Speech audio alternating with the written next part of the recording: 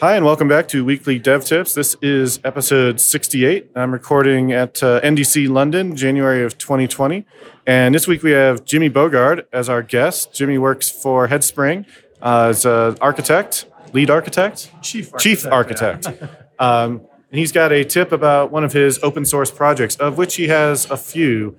So Go ahead, Jimmy. What are some of your open source projects people might know? The big ones are going to be AutoMapper and Mediator. But I've got quite a few others that don't get quite as much attention, but have equal love from me and our teams. So Cool. So what's another one that people may not know as well that you want to talk about today? Sure. The one I want to talk about is a tool called Respawn.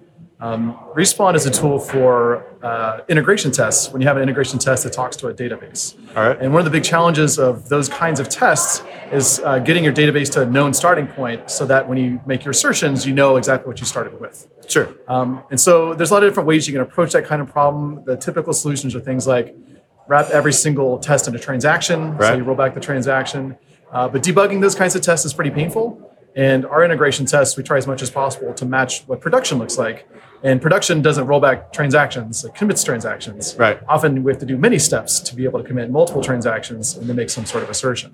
So we're having this problem where the test databases we were running locally, we could fill it with all kind of junk data as we had multiple test runs, and we would have a hard time figuring out what we were asserting against. Sure. And so we were trying to think, well, what's a good way for us to clear it out before each test run?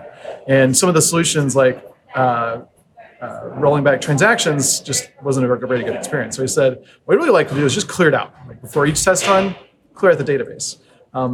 But that's not so easy because you have things like foreign key constraints. So now you have to delete things in the correct order. And identity columns can also be painful. Exactly. So what we wound up doing was trying to have a much more intelligent database deleter and cleaner so that it would examine your schema of the database, figure out the right order in which to delete things out of your tables, and then remember that for the entire test run. So that as you wanted to do it once. You only do it once, and then it'll reset it again and again, however you want to be able to run those.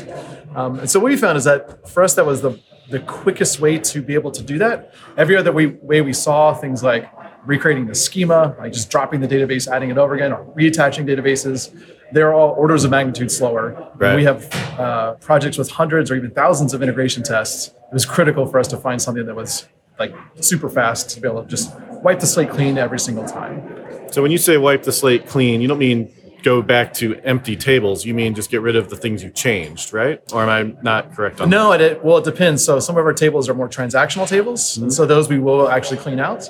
But sometimes we do have lookup data. Right. It doesn't change. So we have, over the years, I've had to add configurability to say, keep these things, ignore those things. So it doesn't keep track of what you've done and get back to it. Just it will tell you wipe back. Configure it to wipe back ignore to some some parts. specific known state. Okay. Yeah, exactly.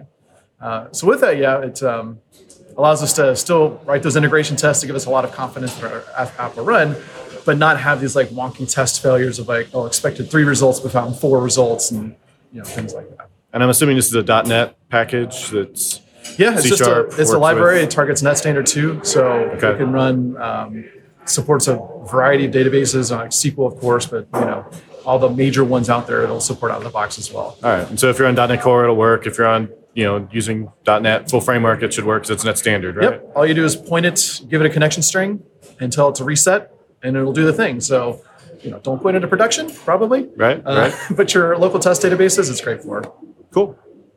All right. Well, that's it. All right. You got any interesting things you're doing these days you want to promote or tell people about? I probably can't promote the talk I'm giving in 3 hours, but well, they can watch the video probably. Yeah, exactly. No, I don't actually think I have anything coming up. Okay. Well, thank you very much.